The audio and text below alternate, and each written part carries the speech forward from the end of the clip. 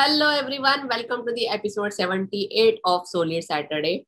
Our today's guest, Kedma O, she is a small business superhero and we are going to introduce her in her way. What if you can access a business grant for your company? Kedma O MBA is dubbed the small business superhero as one of the today's most respected authorities on small businesses funding. O has advised more than 10K businesses leveraging $100 million in funding access.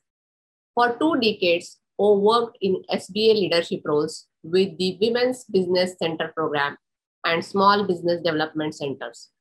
Her best-selling book, Target Funding Through McGraw-Hill, is a navigation system to identify targeted grants and funds for business owners. From a credit score of 450 to 820, O has helped thousands of businesses owners gamify the business funding path towards success. O is a proud fifth generation entrepreneur, and her great great grandfather paddled various products throughout Ireland. Her favorite board game is Monopoly, and she is an advocate for the autism community. Sometimes you need a funding superhero in your corner. Wow, this is great and a perfect guest to have on the Solid Saturday show. So let's just welcome her and hear more about her entrepreneurship style and the way she's leading her area of interest. Hey, hi, Kedma. Really very happy to have you on this Saturday and really appreciate all your time and consideration being on the show. Thank you. It's been a while, but I'm really happy to be here. Yeah, thank you so much. And it's an awesome morning for me as well. To begin with, our first section is about passion and interest. So you are in this entrepreneurship field quite a long now. So how did you find your interest in towards the entrepreneurship side, and what steps did you take to pursue that passion, and what motivates you every day to be an entrepreneur? Well, those are a lot of questions. But let's take the first one. So the first one is, how did you find your interest in entrepreneurship? That's a great question. I think I was one of the lucky ones because I was born into a family and I'm a fifth generation entrepreneur. Mm-hmm. So as a fifth generation entrepreneur, it was in our blood, basically in our DNA. Uh-huh. The first inkling I learned about the power of entrepreneurship actually came about from my grandmother. I was 14 at the time and I had a chance to move to Ireland. So I'm half Irish. And she ran her own business. Now that was back a long, long time ago. That was in the early 80s. She ran a fisherman store where she would sell fisherman supplies, Wellington boots, and it was right near Grafton Street. And she was a tough businesswoman. I mean, she handled the register, she handled the customers, and I just remember this like, wow, I want to be like that when I grow up. So really part of my passion around entrepreneurship came from being around strong family members, especially women, that were bold enough during times where it wasn't considered popular to actually go into business. That's great. And what steps did you take actually once you found that somebody to look up to? What did Yeah. Well, my very first business, I will never forget, was in Tucson, Arizona. What happened was I actually was let go from a position. The company folded, and I found myself on unemployment. And I thought, oh, this is perfect. I'm going to start my business. So I did what everyone else did. I was very young. I wrote my business plan and I was so excited. And I remember bringing my business plan to the banker and I'm like, okay, I've been banking with you for a few years and here's my business plan. My idea was to actually open up a spa. So back in Arizona, you have Miraval and Canyon Ranch and Lowe's Montana, all these really, really expensive spas that I could never go to. But I used to go to bed and breakfast. So I thought, why don't I create a bed and breakfast spa? So here I am at the banker and I'm bringing my little thing. Of course, I had it all decked out. It looks so beautiful. And he sits me down and he's like, okay, well, do you have a job? And I'm like, no, I don't have a job. That's why I'm starting my business. Well, do you have any money? No, I don't have money. Remember, I don't have a job. That's why I'm starting my business. And what turned out to be my wish to have this wonderful banker give me money was more like, you need to get a job. And so what I learned from that was I had to rethink how to do business. And so instead of creating my own company, I actually partnered with bed and breakfasts in Arizona, created spa experiences, and I was in business about 30 to 45 days later without any funding. So that was really my first taste of entrepreneurship. And to be honest, I just did it. Wow, that's great. And as you mentioned that, right, you found something which is like a gap in between to find out those cheaper spa. Yes. So that is definitely a kind of entrepreneurial mind, actually, whether you, when you are able to see that gap, actually, what is going wrong and what you are missing. So that's a great step. And thank you so much for sharing that. Moving towards our next section is about questions from the audience. And we have 2 questions shortlisted under that segment. First question that we have is, what is the approach to find how is my solution different from my competitors? Rephrase the question so I understand how to respond to it. So it is moreover about, how you will differentiate yourself as in the competitors market. Great question. So what is the approach towards it? Well, I come from innovation. So I used to actually head up innovation for the small business development centers in Oregon. And what I will tell you is the first place to go is to look at your own life and what are you not happy with? So many times differentiation come from everyday things that we're working on. We say, why are we doing it this way? Who decided that this is the right way to do it, right? We get frustrated, right? So, differentiation really focuses on uniqueness. Now, if it's differentiation from a position of, can I get a patent? There's very specific requirements. But the first thing I would look at is, what are you trying to solve? And why is it important? And just because you have a problem to solve doesn't mean I want to buy the solution. So I would first say, first step is look around the market and see what are the problems happening and ask people, hey, what's happening? What's working? What's not working? Do that investigation. Feel comfortable doing it. You can do it in a survey. You can do it in a focus group. You can reach out to people. Second thing I would do is I would always look at trends. Follow the trends. See what trends are happening in the market so you can ride the wave. And the third thing, best thing to do is beta test it. You actually put out something and you ask people for feedback. And it sounds really simple, but I'll tell you just a quick story before we move on.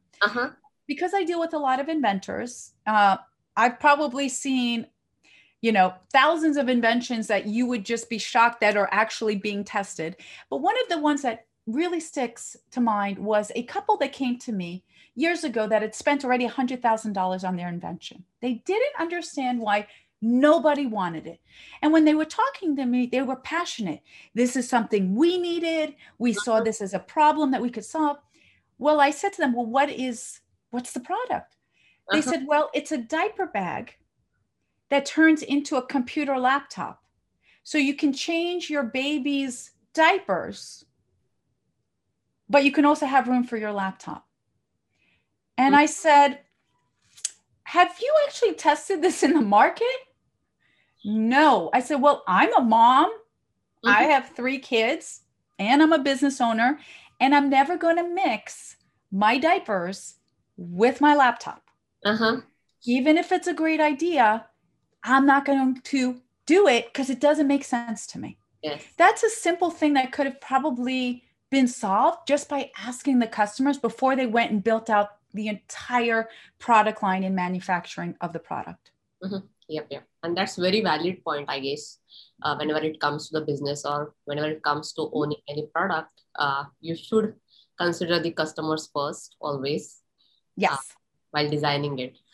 So even though it is a great idea to save your time and do the multitasking, you should have to think about the real picture of it, reality of it in the real world. Exactly. So thank you so much for sharing. Mhm. Moving towards our one more question under that segment is, how would you like to define success for entrepreneurs? How would I like to define it? Success for the entrepreneurs. I will never define success for the entrepreneurs because success means something different for every single person. For Mm-hmm. some people, success means a lot of money. For Mm-hmm. other people, success means doing what they love. So I think what we have to decide on our own is, what does success mean? That really brings into a whole sort of, mental thought around happiness. So when I work with a client, Mm-hmm. I am always asking, what are you trying to achieve? And will what you achieve make you happy? Yep, yep. Mm-hmm. So, now we can look at metrics. If I was thinking from an investor, what is success? Of course, success is going to be, having a successful exit strategy. It's going to be a certain amount of sales we want to reach. It's going to be a certain amount of market share. But to ask me what the success is for that entrepreneur, that's a personal decision they have to figure out. Mm-hmm. Yep, yep, yep. And that's very well said, I guess, because it's completely depending on their happiness as well. Of course. Happiness. So you can't just define success in a single term. Right. So yeah, that's very true. And we are moving towards the next segment, which is more or like a fun segment. And here, what I'm going to do is I'm going to give you 3 keywords which are more or associated with your profile. And you have to tell me what comes to your mind. It can be a replacement keyword or it can be a short definition. So whatever comes to your mind, you have to just tell. So the first keyword that we have is small business. Oh, well, the foundation of America. Wow, that is a really great one. And I think economy is a lot more dependent on that. The way every country promotes the entrepreneurial side, like entrepreneurship. And I think USA is, in that perspective, definitely a number one, I guess. Yes. The entrepreneurship. The next keyword that we have is profit. Profit, a means to get the freedom you want to do what you want. And then third one is funding. Oh, funding. I would like to say it's a roller coaster ride when we're searching for the carousel in the amusement park. Wow. Okay, that's a great one. And thank you so much for making through and coming up with the keywords. Yes. Moving towards our next segment is about exploring your career, work, and volunteering. Though you have like a very huge experience, I'll just try to summarize it up here actually. So the first question that we have here is, there is one thought you have shared in your profile: everyone deserves to win. How do you think we can achieve that? Oh, wow. For me, the way to achieve it is to have open access and to remove barriers.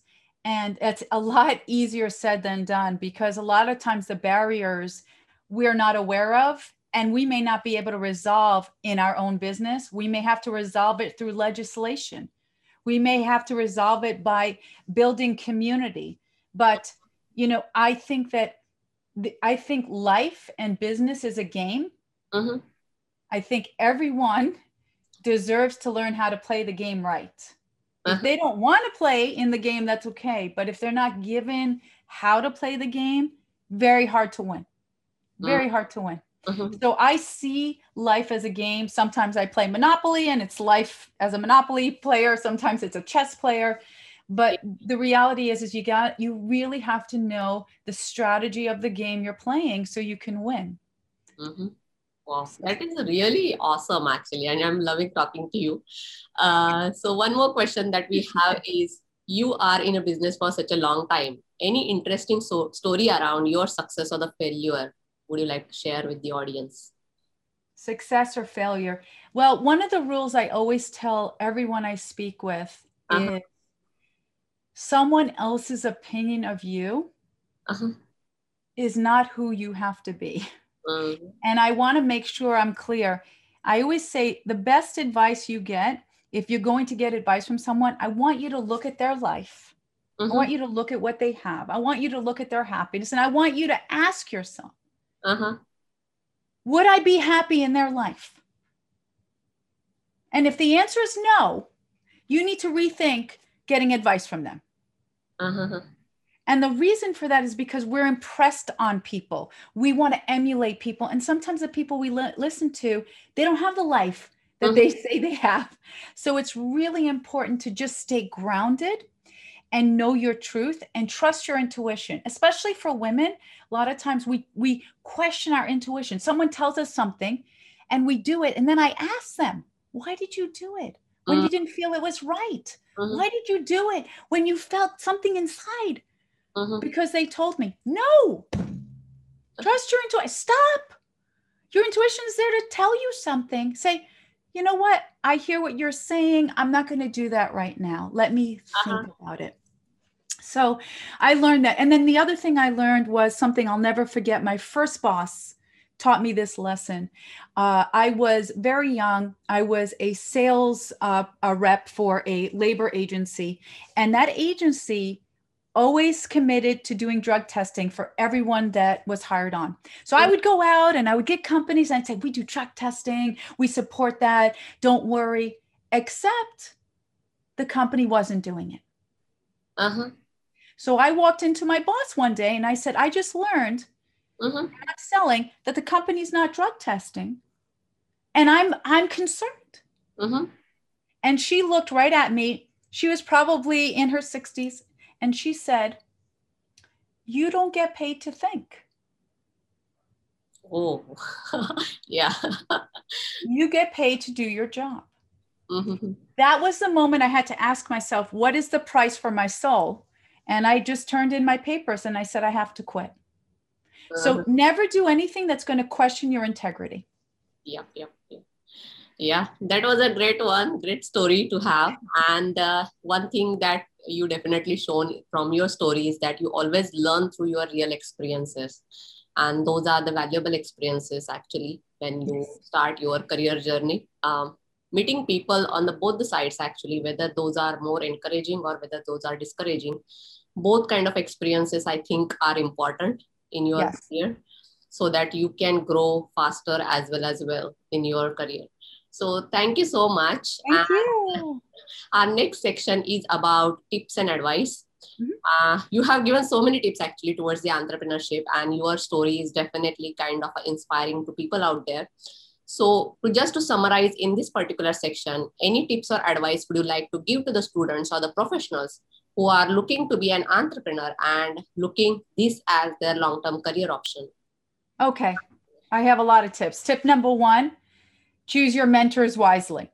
Choose your mentors wisely. So you don't need to have one mentor, but you can have a few and reach out to them. Say, you know what, I would love to learn from you. Most mentors are pretty reasonable in wanting to give back. Most people don't actually reach out to the mentors. Yep. So second thing is you don't have to spend $1 million to be a millionaire.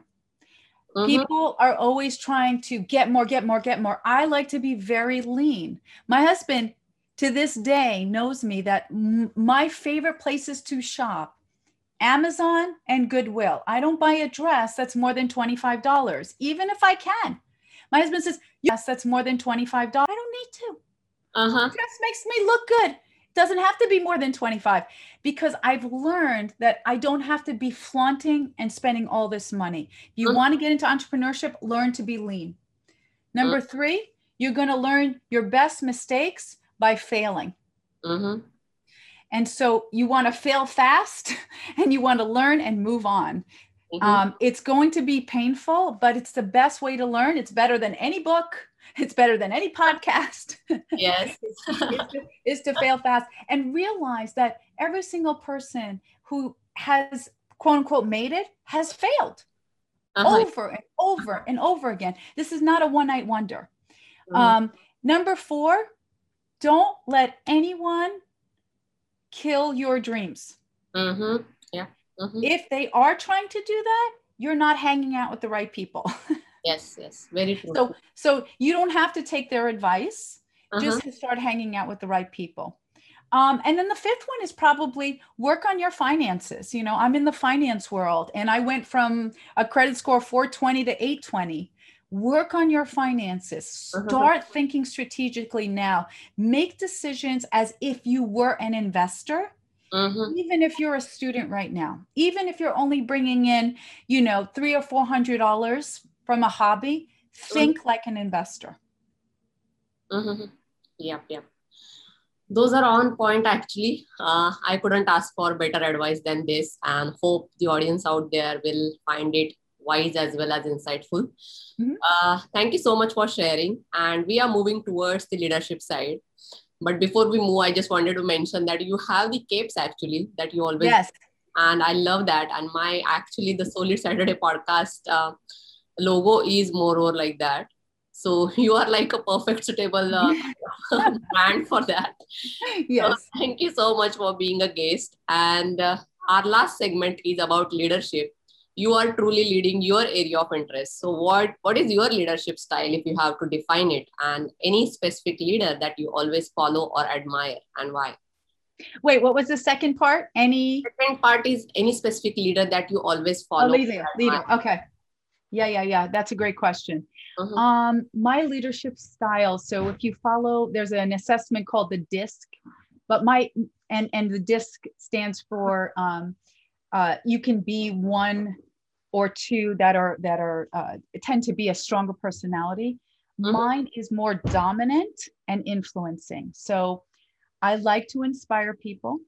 It's not made up. My story is really like a superhero life if you know about it, but I'm very results driven. So when I go into any environment, if I have to coach people in a team, the first rule I say is, there will be no drama in this environment. People are like, what is she talking about? And then I have to define drama. Drama is you're talking behind people's back. You are trying to put people down. You're trying to discredit them. You're trying to discredit the company. And then I say, this is an open door policy. If you have a concern, if something's going on, meet with me directly, but I will not tolerate drama. And I have done that over and over again. And you will be shocked how quickly the culture changes because we have no tolerance for it. There's no tolerance. You cannot build trust. Yes. Any environment if you feel that someone is going to stab you. So you have to, so from a leader's perspective, you have to own that. The second thing is you must over deliver on communication, not on work, on communication. I have a rule. I over communicate, not under communicate, because we are constantly in our heads worrying about what other people think. We're on social media, we're listening to people. And the easiest way to resolve conflict is to constantly communicate. So I over communicate, I make sure someone understands, I ask them for feedback, I let them know here's where I stand, and that eliminates so much of that. And the third thing, my job is to lift everybody who works for me up. I tell everybody who's ever worked for me, my number one customer is them, not the customers that we sell to. That's their customer. My customer is my employees. Because if they're happy, I don't have to worry about the end customer. Yeah.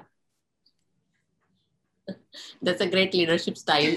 And whom do you follow actually or admire, and why? I follow a few, and they, I would love to say I follow celebrities, but those are not who I follow. I follow the quiet leaders. I follow the leaders that are humble.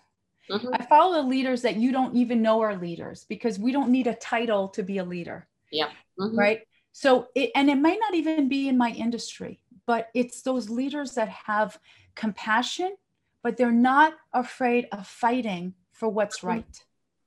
Right. And those leaders are amongst all of us in our own communities. And if I call out a celebrity, it will diminish the true leaders. And so I'm going, the true leaders, my leaders are the anonymous ones you have not met yet. Wow. And they're out there making a difference. Yeah.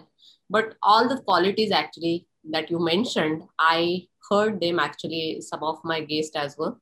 People like those kind of leaders actually who believe in creating more leaders than the followers, and who are little less about themselves and more about people around them. Exactly. So those are always the favorite leaders among the people. So thank you so much for sharing and being my guest. It was really very insightful episode for the Soul Lead Saturday, and really appreciate all your time and consideration being on the show. Thank you. Thank you. Thank you. All about Kedma and the way she's leading her passion towards entrepreneur.